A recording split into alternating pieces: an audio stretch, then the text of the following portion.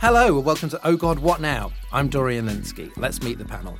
First up, it's commentator Alex Andreou. Hi, Alex. Hello, Dorian. Russia is... Russia, just Russia. in general. Russia is embarking on alleged peace talks and is reportedly ready to allow Ukraine to join the EU if it remains neutral, and has stopped calling for the country to be denazified. But in Syria, peace talks were a ruse to win time to prepare another offensive. Putin has known to tweak the truth sometimes. Are these negotiations for real, or are they a ploy? They can be both advancing towards a position of compromise and give time to Putin's army to regroup, to resupply and all of those stuff. And that, I think, is the point, that there's no downside, that via the process of talking, Putin still gains notoriety. Putin still appears more reasonable. Putin still is driving wedges in the international community. The longer this goes on, the more international partners will start saying, why doesn't Ukraine accept that they've lost the Donbass? Do you believe that Putin has given up on the original war aims, which was regime change, so-called denazification, and is therefore willing to settle for, official annexation of Crimea and the Donbass? Or do you think, and some people are even saying, well, that was the original, it was almost like a bargaining war. Yeah, he's created the space for that to be the reasonable option. Compromise, right. Why not just carve up Ukraine? I see lots of people who don't live in Ukraine saying. Yeah. So do you think they could live with it? Do you think he is responding to military failure? Or do you think that the broader goal of removing Zelensky is still there? He's just not saying it out loud. The military offensive certainly hasn't gone well for Putin, that's for sure. But then again, Putin is not someone who could ever be accused of not being an opportunist. But it seems to me that the focus of the military exercise has switched to trying to secure this sort of land bridge and breaking off the eastern part of Ukraine. Erdogan's taking the lead this time. Is he well placed to be an honest broker between the two? He's well placed in that Turkey has, for quite some time now, occupied this space where it straddles both the old Warsaw Pact territory and NATO. Erdogan himself is, of course, facing a very difficult election next year. His polling is absolutely tanking in Turkey. He's sort of 40-60 behind in the presidential election, but that is really quite extraordinary for Erdogan. So this makes him look good. All these things can move in tandem. Putin can try to make Macron look like a fool because that reinforces the position of Le Pen. He can try and create wedges within the European Union. He can try and make Biden look doddery and at odds with the policy of the team at the White House. He can try and make Erdogan look like the honest broker. He can do all of those things. The more he occupies that political spotlight, the more he can move whatever opportunistic strings he wants to pull, basically. So it's all gravy for him. Naomi Smith is Chief Executive of Best of Britain. Hi, Naomi. Hi. Appearing in front of MPs, Rishi Sunak has claimed that it's hard to disentangle why the UK's trade intensity has fallen by 15% since Brexit. Can you help explain this spooky mystery? It's only hard, Rishi, if you're not paying attention, to be honest. Because the Office for Budget Responsibility didn't find it hard. Or at least it hasn't been hard for them to give an honest assessment.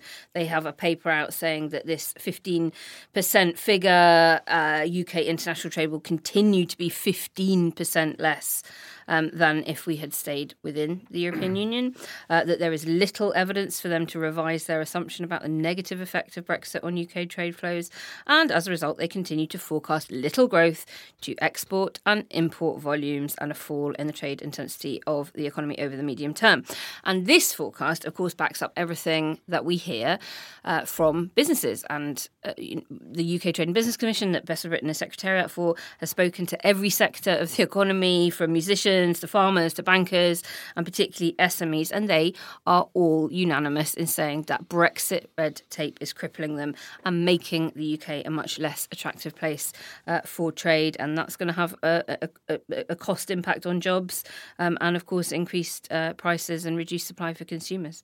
And there's talk of a further delay. Indeed. Exactly, Dorian. I'm glad you said that.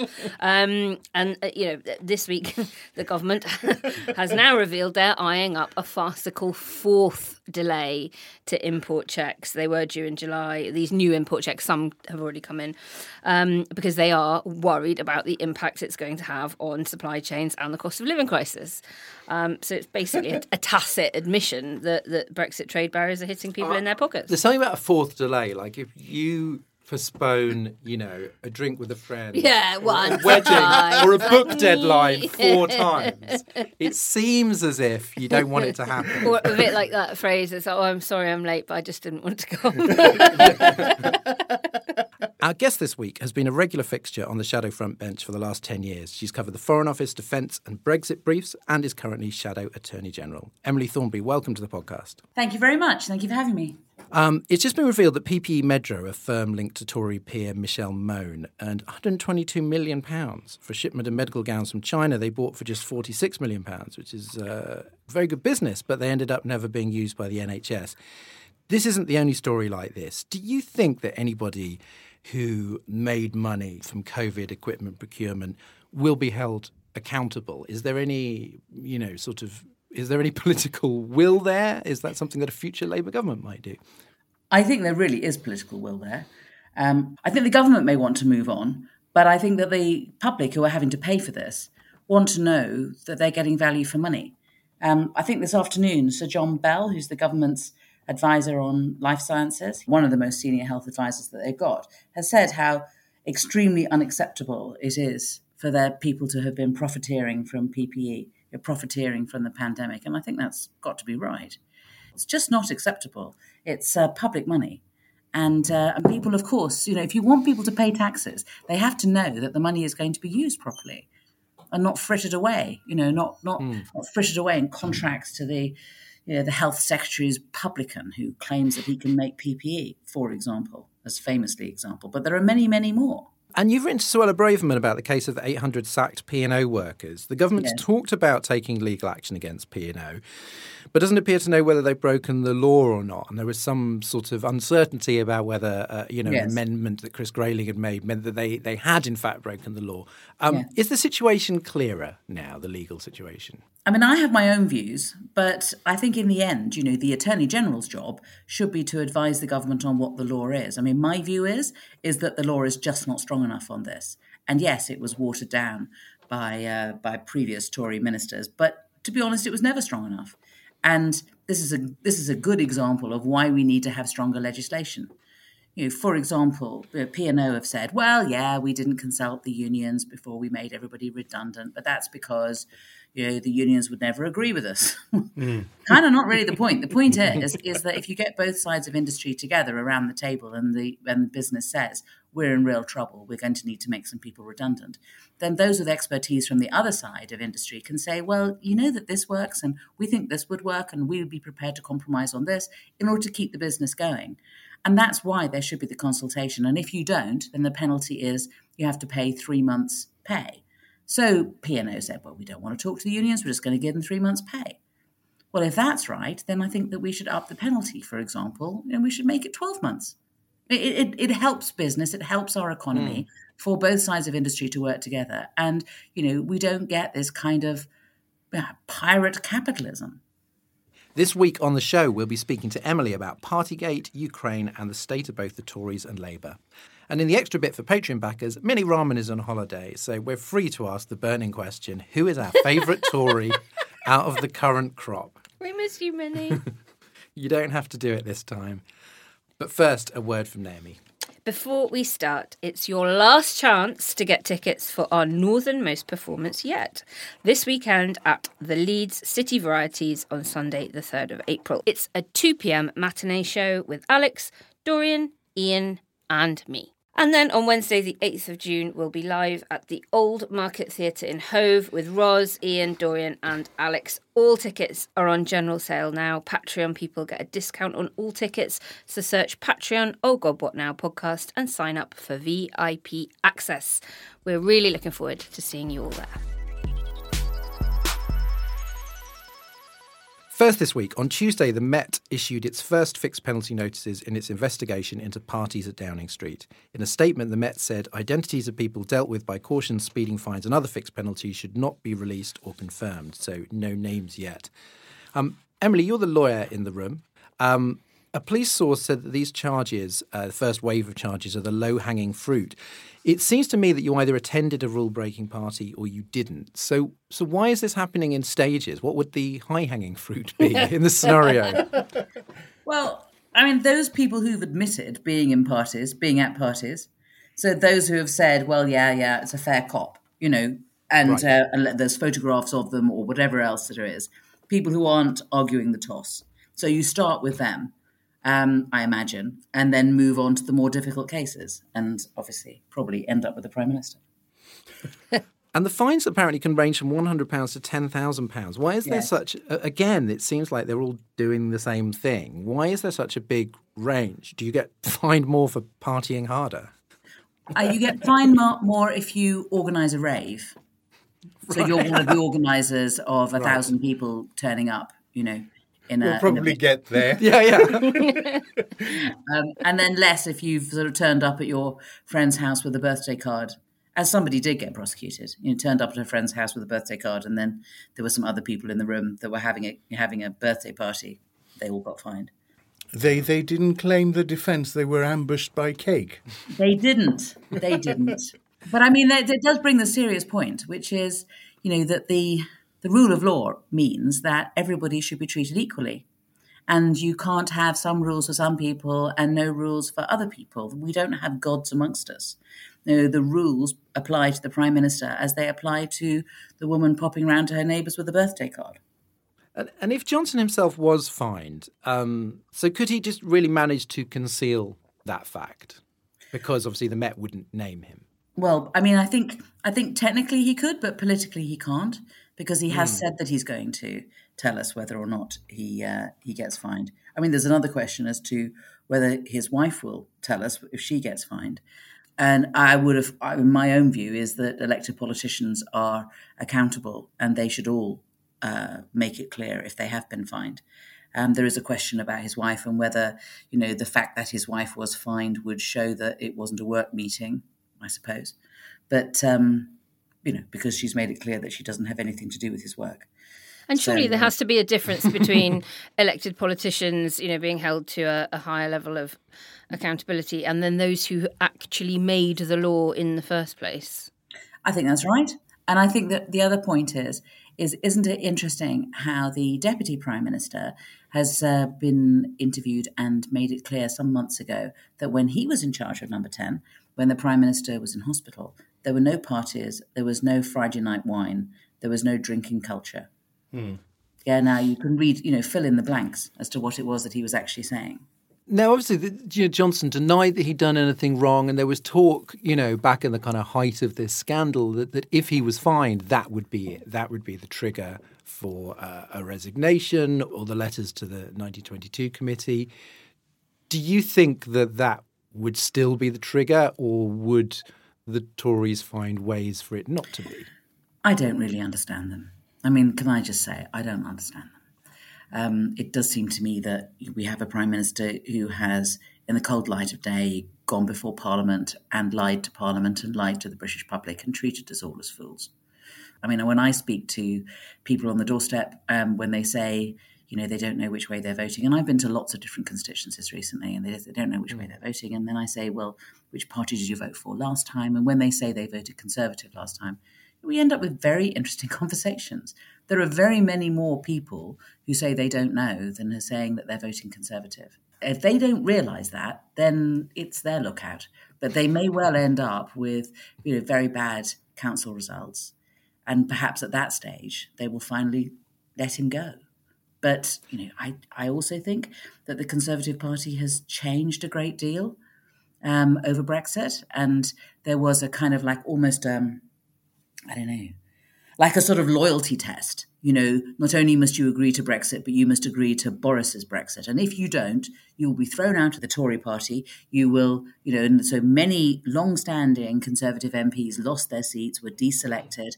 And so they've been replaced by people who have their very seat because they took Boris's shilling. And then all of the MPs who didn't necessarily expect to get elected, but who also believe that they owe it all to Boris. Now, can they therefore get rid of Boris? I mean, it must be hard for them if they really believe that it wasn't. I mean, obviously, in any political party, and any bunch of MPs will believe that they owe a great deal to their leader, but it's particularly strong, I think, at the moment because of the Tory party have veered off from the type of party that they have been for many years and become, I think, something which, well, I hope is transient, but who knows? Naomi, how does this affect the long-delayed Sue Gray report? Is she doing her own thing, or is she off the leash now? Well, for now, I think he is off the hook, at least with Tory MPs.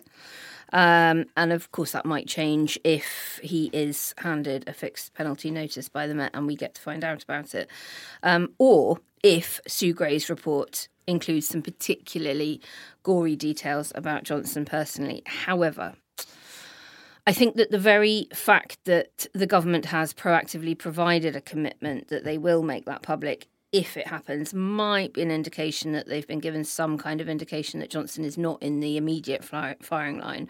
The momentum of it has gone out of it a little bit, and the public don't need to be told what they already know, although I agree with Emily that it is still a very salient issue in parts of the country. Johnson probably feels the wind in his sails as well. After this week, he had this dinner with Conservative MPs where not only did Tory MPs ignore bereaved families on their way into yet another party. I don't know if people saw that in the media. It was absolutely disgusting. But then they were laughing at jokes about trans issues on the very night that one of their own publishes an emotional statement about gender dysphoria and sexual violence. But the public mood really is one to watch. Polling expert James Johnson, I don't think he's a relation, tweeted that this nonchalance about Partygate is not shared generally by the public. And so if the Tory party has a bad election in May, he might be in trouble again. But as I've said previously on the podcast, the Conservatives aren't defending that many seats this May. So I expect them to have a bad showing, but they may be able to spin it relatively favourably. I spoke to one person in Barnet, I remember, who said that he was a Conservative supporter. And I said, do you support Boris Johnson then? And he said, don't laugh at me. That's very telling. Well, meanwhile, the war in Ukraine continues. World leaders have been assembling, but Boris Johnson looked isolated at last week's NATO meeting after his comments comparing the war to Brexit. Even Viktor Orban, who Ukrainian President Volodymyr Zelensky personally criticised, looked more comfortable than Johnson. Alex, despite this, Zelensky has been complimentary, saying that Johnson is helping more than Scholz in Germany or Macron in France. So why this dissonance? Why does it seem that Johnson is at both handling this well and sort of being shunned? Two reasons, I think. One is a psychological one. The thing that people who know Johnson always say about Johnson is that the more you get to know him, the less you like him. And so Zelensky just doesn't know him well enough. I think that's absolutely the case. And you look at the effect on the voting public as well. You look at the effect on former friends, on former spouses even. The more you get to know Johnson, the more you get to suspect the bombast, to distrust the promise. And Zelensky is still in a sort of honeymoon period where he sort of buys the big rhetoric that we're completely behind you, etc. So that's one part of it. The other part of it is a historical one. We have to understand that up until 2013, really, the UK was the main advocate of EU expansion eastwards.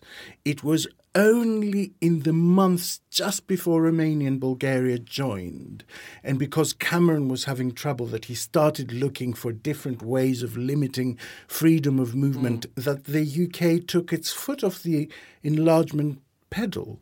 And so Ukraine historically sees the UK as a party that pushed for the inclusion in the EU. And so historically, I think, and possibly rightly, Ukraine blames this reticence and this risk aversion coming from Central Europe much more for the fact that it's now outside those structures and finds itself vulnerable. So he's sort of benefiting from both personal and historical reasons, I think. And his approval rating has been going up. It could hardly go down from where it was at the peak of the scandal. Is this just because the fading of Partygate removes a negative, or is there anything positive underpinning it? I'm not sure I agree with a going up framing. I think there's been a bounce back from the very low point that he found both the parties and his personal ratings, but then it's sort of become stuck about 4 or 5 points behind Labour. And to put that in context, it's interesting because today we're almost to the day 2 years since it was announced that Keir Starmer had won the Labour leadership election. I think it was the 26th of March 2020. Emily will correct me if I'm wrong. So looking at the aggregate polling at that point, the Tories were 22 points ahead. And it wasn't a fluke, it was a sort of stable lead. So to end up in a situation where 2 years later, this man that secured a huge majority is now consistently behind, I don't think we should undersell that as a massive fall, because it was from a very high place. Naomi, according to a Home Office source, fewer than 10% of the 20,000 applications to the Homes for Ukraine programme have been approved. There's a frighteningly small number of visa as being approved for refugees. What's sort of happening? Why is it so slow? Because there were sort of some concerns over Homes for Ukraine, as in that this could be a license for sort of bad actors to exploit and abuse refugees. So is this just sort of doing due diligence, or is it far slower than it needs to be? It's a design failure, or designed to fail, depending on whether you believe in cock-up or conspiracy. In fact, the latest figures dropped this morning from the Home Office, and they're falling even further behind, just 2,700 of 28,300, so less now than the 10% figure. And I think it's pretty clear that the government just were not anticipating the level of generosity of the British public. And maybe that's because they think that we're all as heartless as they are and just had no plans in place to take up an enthusiastic uptake in applications. As for what happens to these people, in the meantime, I'm unsure, but I expect many will begin to look elsewhere in Europe out of frustration. And we have to suspect, given the Conservative record on refugees and asylum seekers, that this may have been part of the plan. And it's particularly shameful when you consider that Germany has already taken 250,000 refugees, and the British public have offered to take similar numbers, but it's the government that's stopping them doing so. Apparently, Priti Patel is now sitting in daily EXO meetings and pressing her staff to work harder on the issue, which leads me to think that we can only expect things to get immeasurably worse. Emily, Germany is also doubling its defence spending, which would seem to be a popular move for Sunak as well. He hasn't taken it. Why do you think that is? Is that just austerity brain taking over? I think there's two things. I think we already spend quite a high proportion of our GDP on defence, but the Germans didn't. And what the Germans have decided to do is a complete about-face in terms of what their involvement in Europe is, and seeing themselves as a nation that is prepared to send their forces to other countries in Europe is a big emotional thing for the Germans, obviously, for obvious reasons. And they have decided that now is the time to do it. And interestingly, under a left-wing government.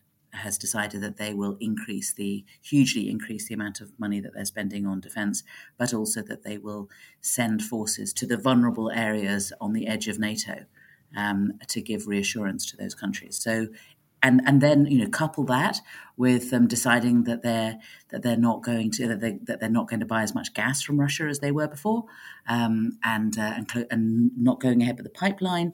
There has been really big change in German politics.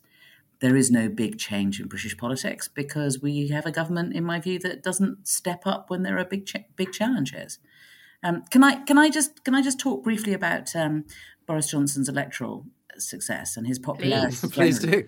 I mean, what I would say is that I have no doubt that Boris Johnson has ensured that he has a close relationship with Zelensky and has been on an absolute charm offensive with him.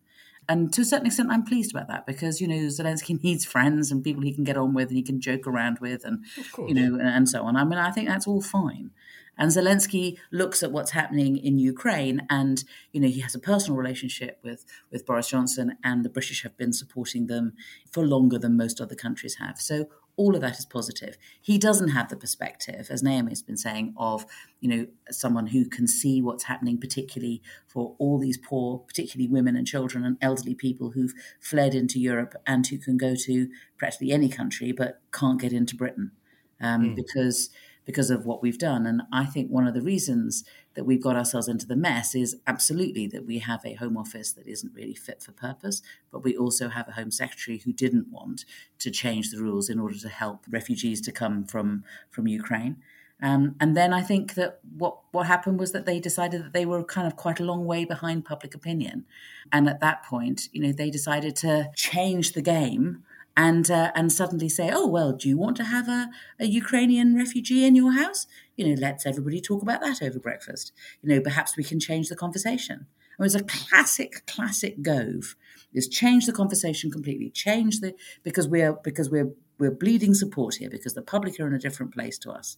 And then, of course, they get through another week. But then after a week, they have to start providing some refugees. And they can't do that because they haven't sorted themselves out. So that's why we have the public on, one place and the government continuing to be, running as fast as it can or falling over itself to try to catch up with public opinion. Because, of course, the British public are big-hearted. And, of course, they want to give support to people. Of course they do. But we don't have a government that can step up to that.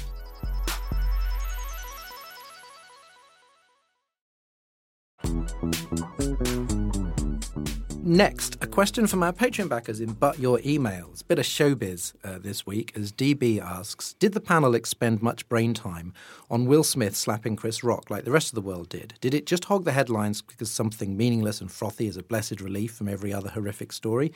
Or, and I'm not sure he means this bit seriously, was it really a staged stunt to distract from Ukraine as conspiracy Twitter thought? Naomi, were you exploding with hot takes? The whole thing was just gross. The whole thing. So first up, Chris Rock breaks the golden rule, I think, of comedy, and he punched down instead of up. And he took aim at a black woman with a chronic condition. Not funny. But of course, Smith shouldn't have resorted to violence. I'm old enough to remember when Jarvis Cocker mooned Michael Jackson at the 1996 Brit Awards, which... So am I. It's not very old. Which, incidentally, was 13 years before Kanye West interrupted Taylor Swift at the MTV Awards.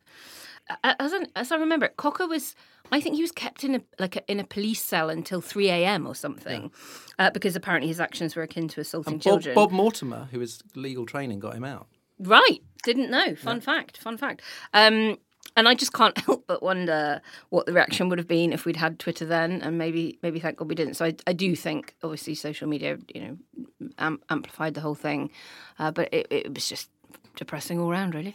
I think the serious side to this, though, is that Will Smith has talked about having been brought up by a violent father, and about the effect that it can have on kids. And I think, of all people, he knows that for him to behave like that on a very public stage and for it to be seen as okay or funny can have a very detrimental effect on kids.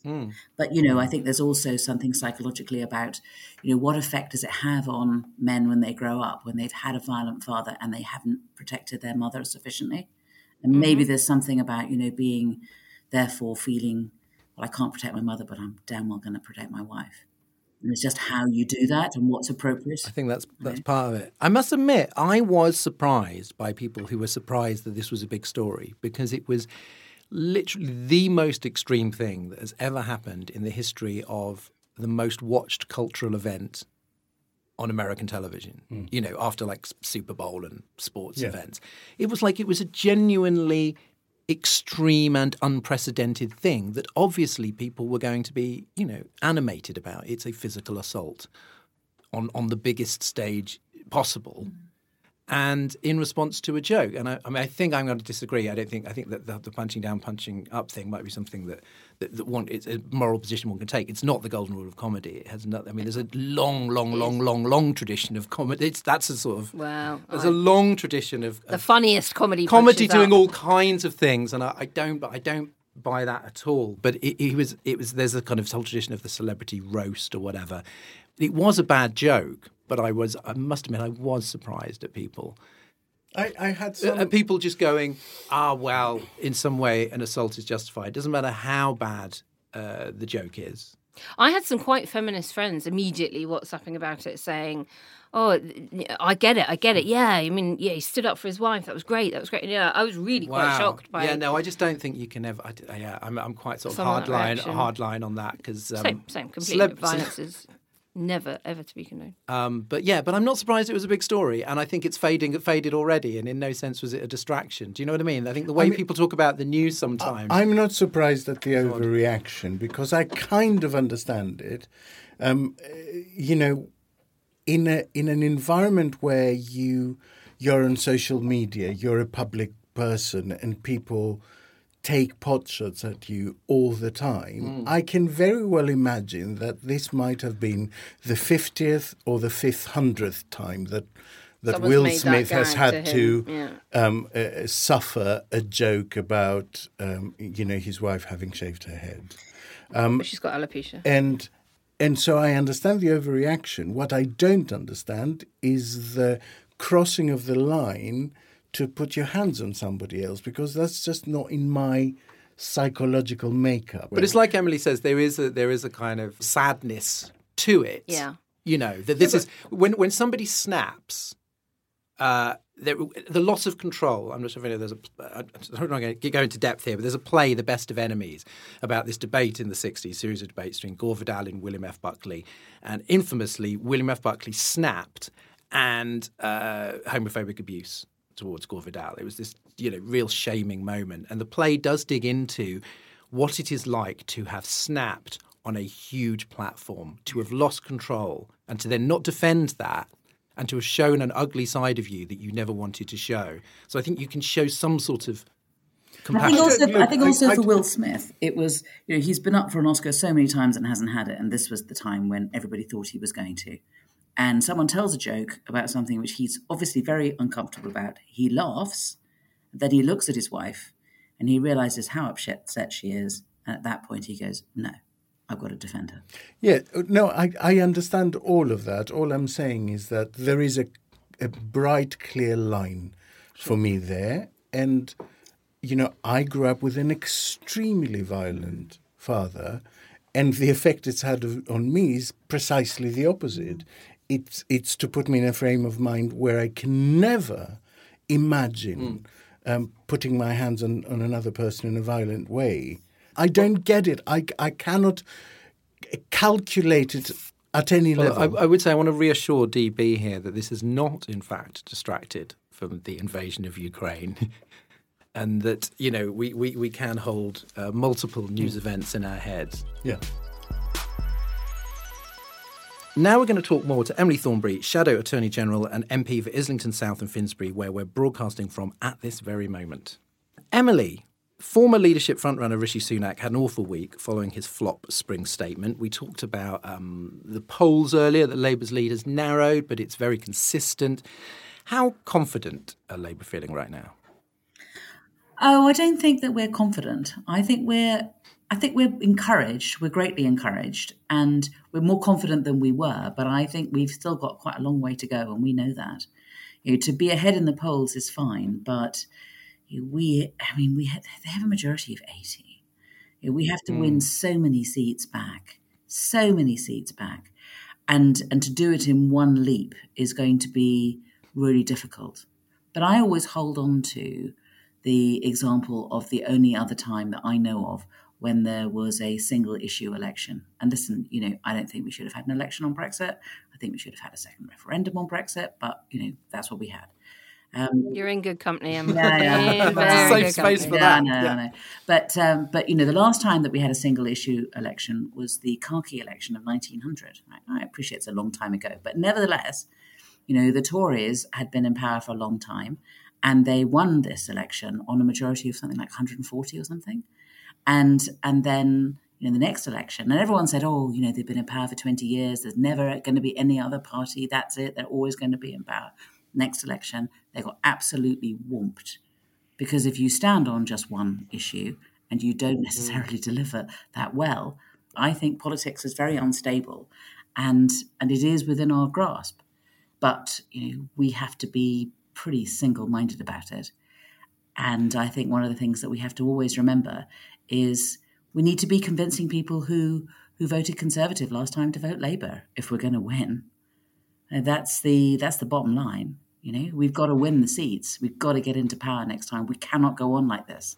Everything that we do has to be to make sure that we get elected next time. I say to Labour activists all the time, at the end of each day, tell me, look at the mirror and tell yourself, what did I do today to make it more likely that we'll get a Labour government? Because that's how we ought to be measuring ourselves.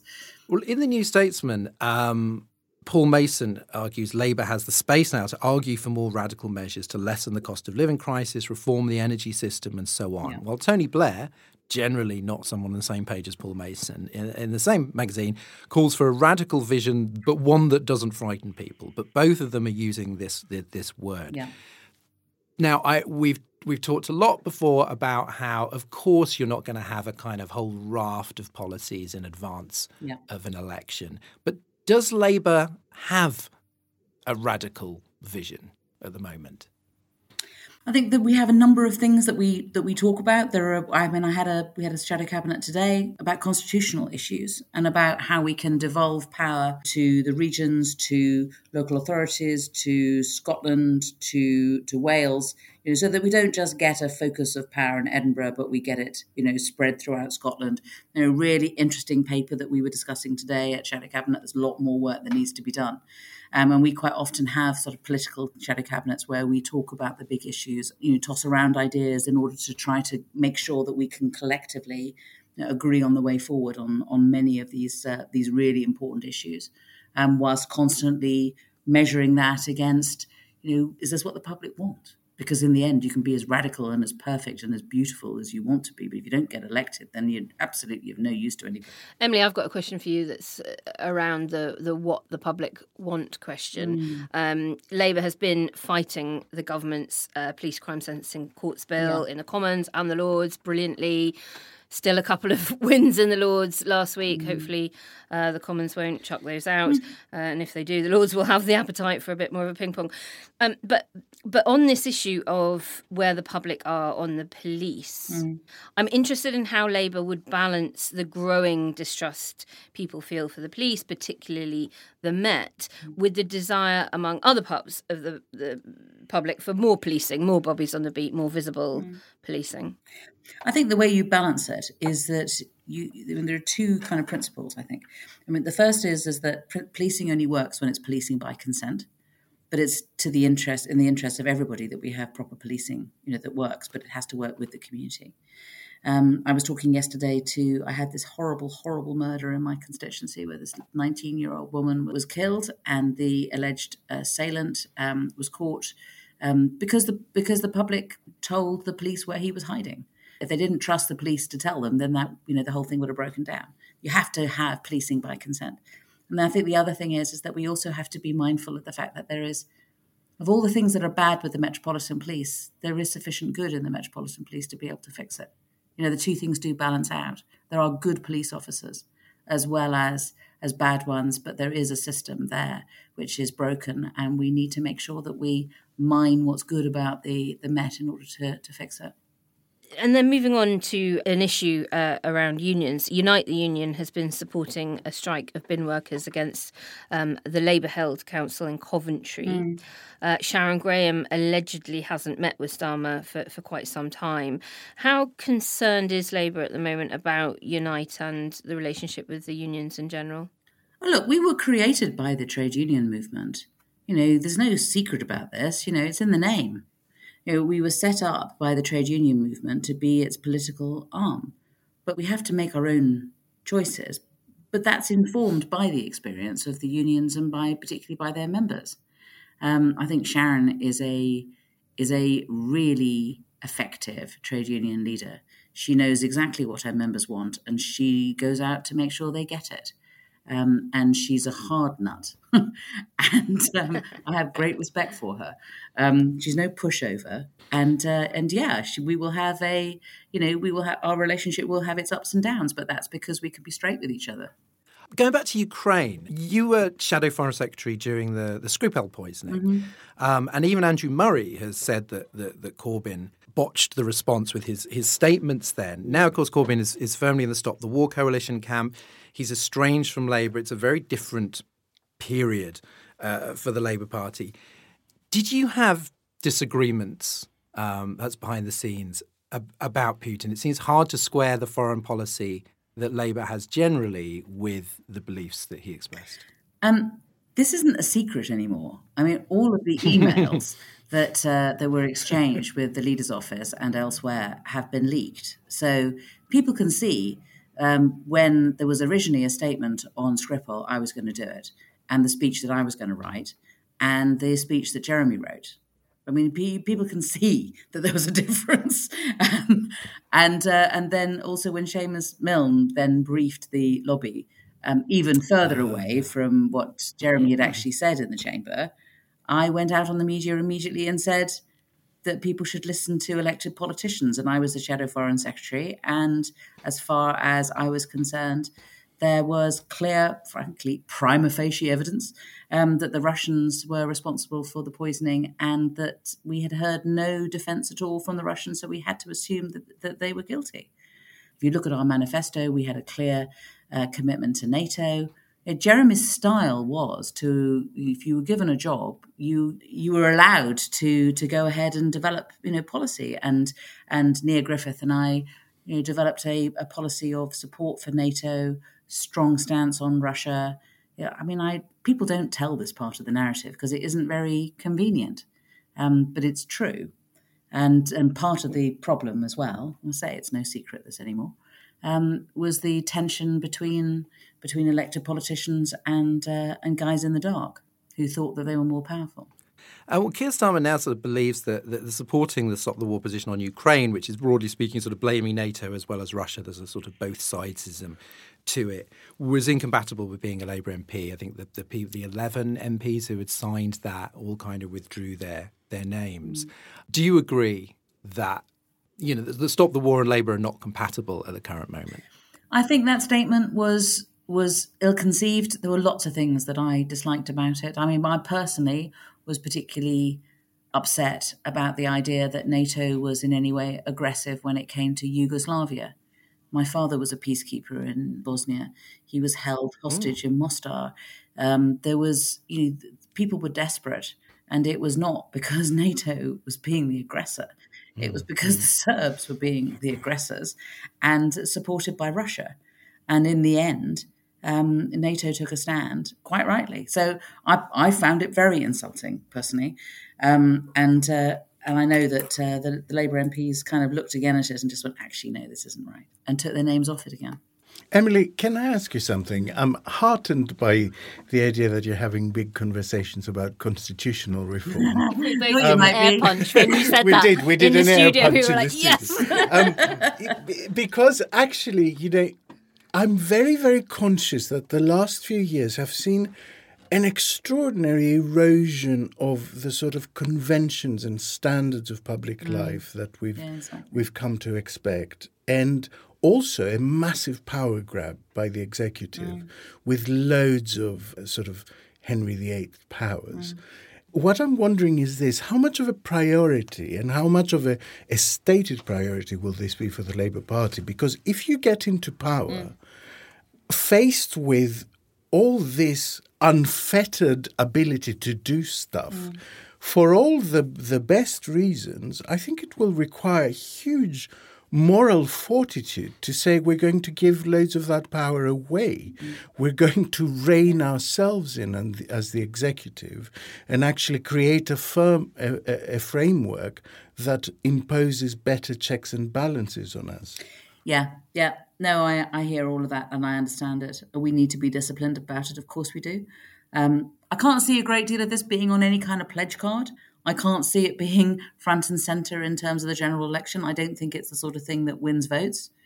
I think that people do feel that they're not listened to, that they are marginalised, and they are increasingly Well, how about marginalised. electoral reform then?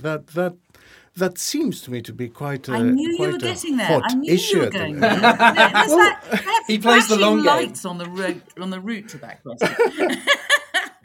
It's a fair question, though, right? Because at the moment we're living through an age where the government is pretty much doing as it pleases. So it is a fair question to ask: what will the sort of character of a Labour government be, rather than just the policy? Yeah, I think that sometimes when people talk about electoral reform, it's almost sometimes people kind of think that's what we need to do. We need to be talking about electoral reform. We need to be talking about electoral pacts. We need to be talking about this, that, and the other.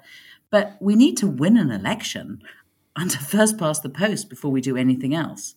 We need to make sure that we get people who have voted Conservative in the past to vote Labour so that we can get a majority Labour government. I mean, that is what we need to do. And everything else is kind of distraction.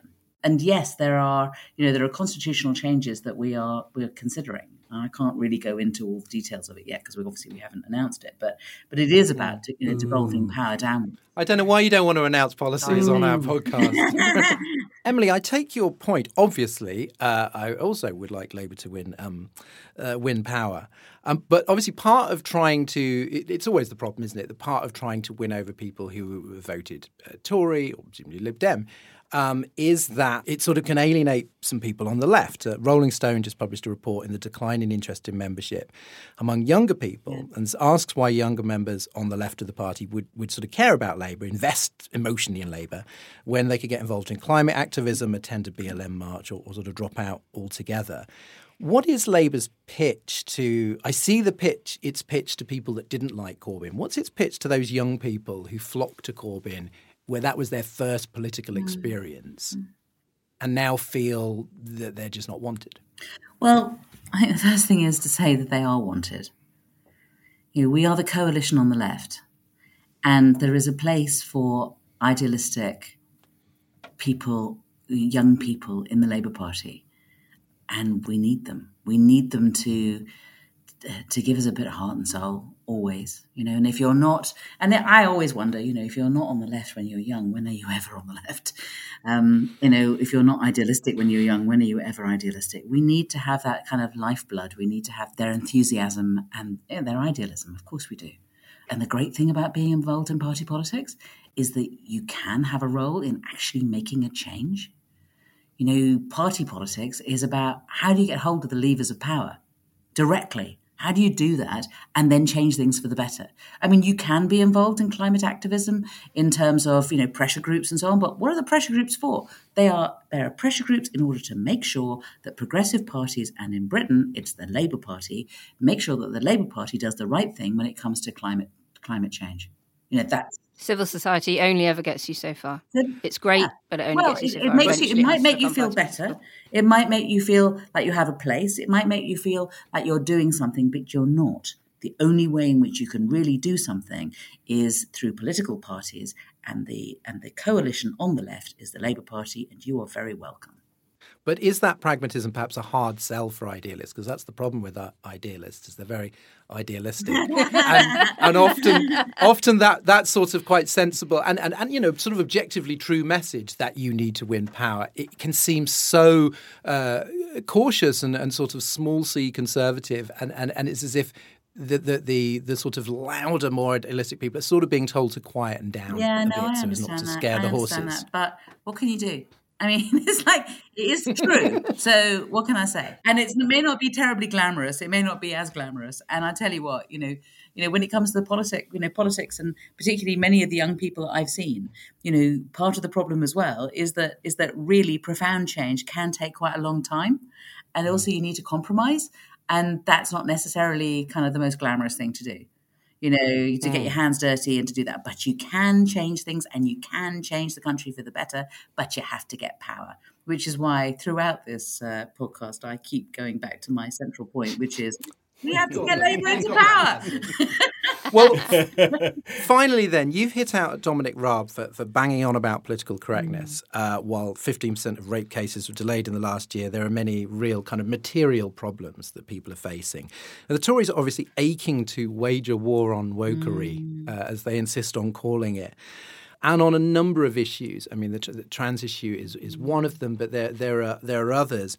I wonder, does Labour sort of plan to fight that, to sort of respond in the culture war, or to steer clear? Is there a way without sort of, the feeling of throwing anyone under the bus to avoid getting sucked into these sort of very noisy fights? Yeah. So you have to kind of step back and think to yourself, why are they doing this? What are they up to? And how does that measure against getting Labour into government?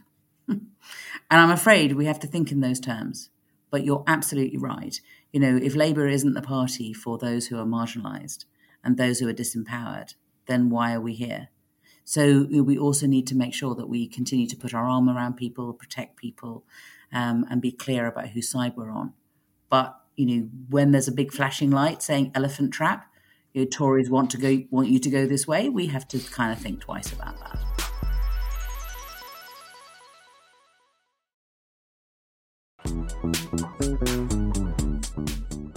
Before we go, let's take a look at the stories that aren't getting the attention they deserve in Under the Radar. Naomi. Well, actually, this is one that Alex might have quite a bit of sympathy with. It's a story that I've only really seen covered in The Independent, and that's that Brexit is still meaning that there are 2 million people at risk of deportation from the UK because they hold temporary residency rights. And this was a status that was given to people who were resident in the UK before the end of free movement in December 2020, but who couldn't produce all of the evidence that they needed to show that they'd been in the country for more than 5 years by that point. So they didn't get that permanent leave to remain, but they did get this temporary status.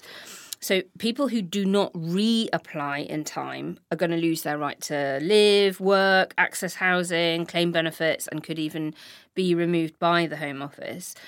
And for some of the 2 million people with pre-settled status, the process is actually going to be a lot harder than it was first time round, because it's going to be a much more onerous application process this time. They're going to require even more documentation than last time, which they obviously struggled to do, which is why they only got the temporary status in the first stage, and they're going to be much less likely to be offered any support from officials. So more of a piece on the hostile environment, which of course has rightly focused on the chronic and acute plight of Ukrainian refugees. But let's not forget how our EU friends resident in the UK are being treated, and that's 2 million of them, so a really enormous chunk. Thanks, Naomi. Alex? So mine is a bit of information that's emerged because of a written question sent by the Liberal Democrats to the Home Office, which revealed that 8 of the Russian individuals sanctioned under the latest round of Ukraine sanctions basically got a British visa or a citizenship under the Tier 1 investor scheme known as the Golden Visa. So that's 8 of the people we're now sanctioning for basically being close associates of Putin, have come to the UK in the last 14 years, because the scheme has only been open since 2008. So we're talking post poisoning and post that extraordinary speech where he made it quite clear that he had expansionist ambition.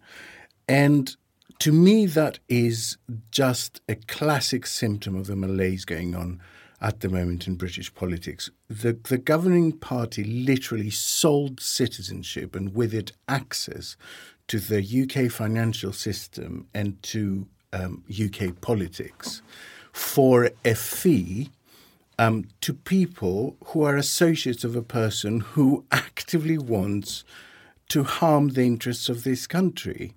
And I will say what I have said many, many times. There are always buyers of access. The security risk is not the buyer of access. The security risk is the seller of access. Well, can I just clarify? You say 2008, so that's a Gordon Brown Yeah. decision. The Tier 1 investor visa scheme started in 2008. I mean, it wasn't particularly targeted at Russian oligarchs. It was really a couple of years into Cameron's term that it Right. started being used by Russian oligarchs in a big, big way. It was targeted at people who basically came here and invested a large amount of money. What Russian oligarchs did is they basically came here and bought very, very expensive property. So, yeah, my under the radar this week is MPs voting on whether to maintain the right to receive abortion pills by post, which was introduced during the pandemic and used by around 150,000 women.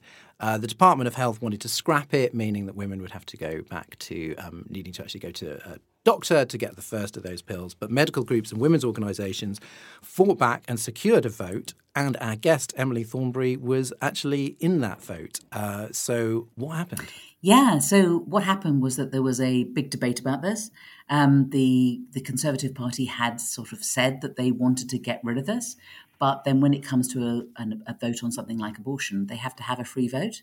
So the front bench on the whole voted in favour of the change.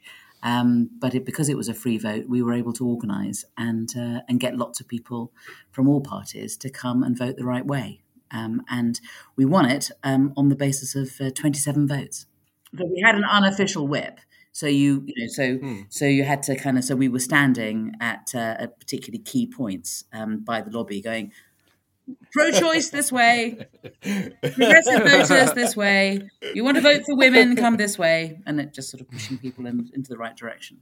Because MPs are used to being whipped, and so suddenly they turn up, there's been a vote, they haven't necessarily heard about it, they see lots of Tories going one way, and they think, oh, should I be going that way? And you go, no, hang on, think about it. Are you in favour of abortion? Are you in favour of making women's life easier? Are you in favour of women being able to go through the horrible period of having an abortion at home or having to go to some other context?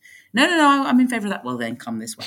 Well done. Very rare bit of good news. There's such an obsession for undoing things that emerged during the lockdowns, even when they're Good sort of ideas. patently really good ideas. You know, we came to an understanding that the statutory sick pay rate was not enough to live on, and we're now back at the old statutory sick pay, and it's like, how was it not enough to live on when expensive everything now than it was was 2 closed? years ago. Exactly. How was it not enough to live on 2 years ago with everything closed and inflation was at 4.5%. 2%, and it's enough now with inflation at 8% and everything open.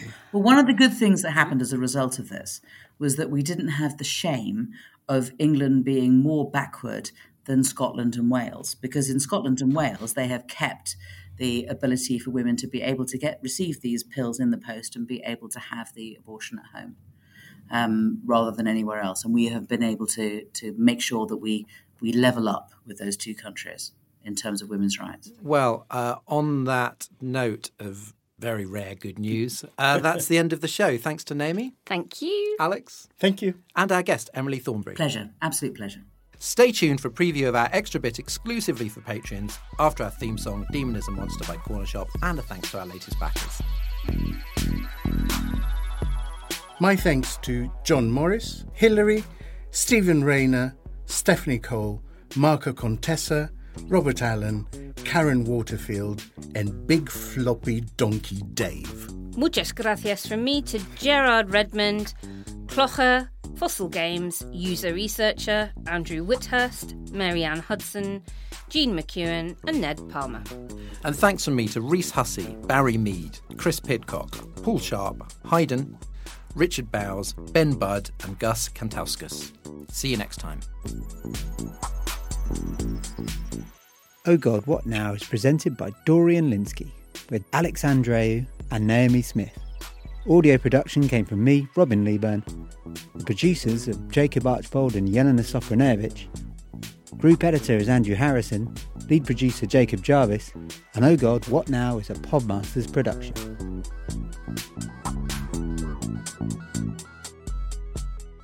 Welcome to the Extra Bit, peek behind the curtain exclusively for Patreon backers. This week, a question made significantly harder following the 2019 election when all the low-hanging fruit got kicked out. Who is the panel's favourite Tory? Sitting MPs only, please. So nobody's allowed to say Disraeli or Francis Urquhart from House of Cards. Dominic Grieve. Anything. Dominic Grieve. Nothing like that. I found this quite hard. Naomi. I changed the person that I was going to pick today, perhaps out of complete ignorance of their previous record. My favourite Tory MP this week is Jamie Wallace MP, who took the Welsh seat of Bridgend and Porthcawl, apologies if I haven't pronounced that correctly, in 2019. This week he posted a powerful statement about his experience with gender dysmorphia, sexual violence and blackmail at a time when his own party was waging a culture war over the very issue. Johnson, just a few hours before this statement came out, mocked the trans issue at a dinner party for Conservative MPs. So it's just an incredibly brave thing to do, and I'm sure it will help many, many other people in a similar position. So maybe for today only, my favourite Tory MP is Jamie Wallace. Alex. Maybe I misunderstood the brief slightly because I thought favourite Tory MP as in who I love to sort of watch and am obsessed with their motives and all of that. That was a trailer for the bonus bit of this week's podcast. If you'd like a little bit more Oh God, What Now every week without ads and a day early, then sign up to back us on Patreon for as little as £2 a month. You'll also get our weekly minicast, Oh God, What Else, every Monday morning, exclusive to backers. Your support keeps us going. Thanks for listening and see you next week.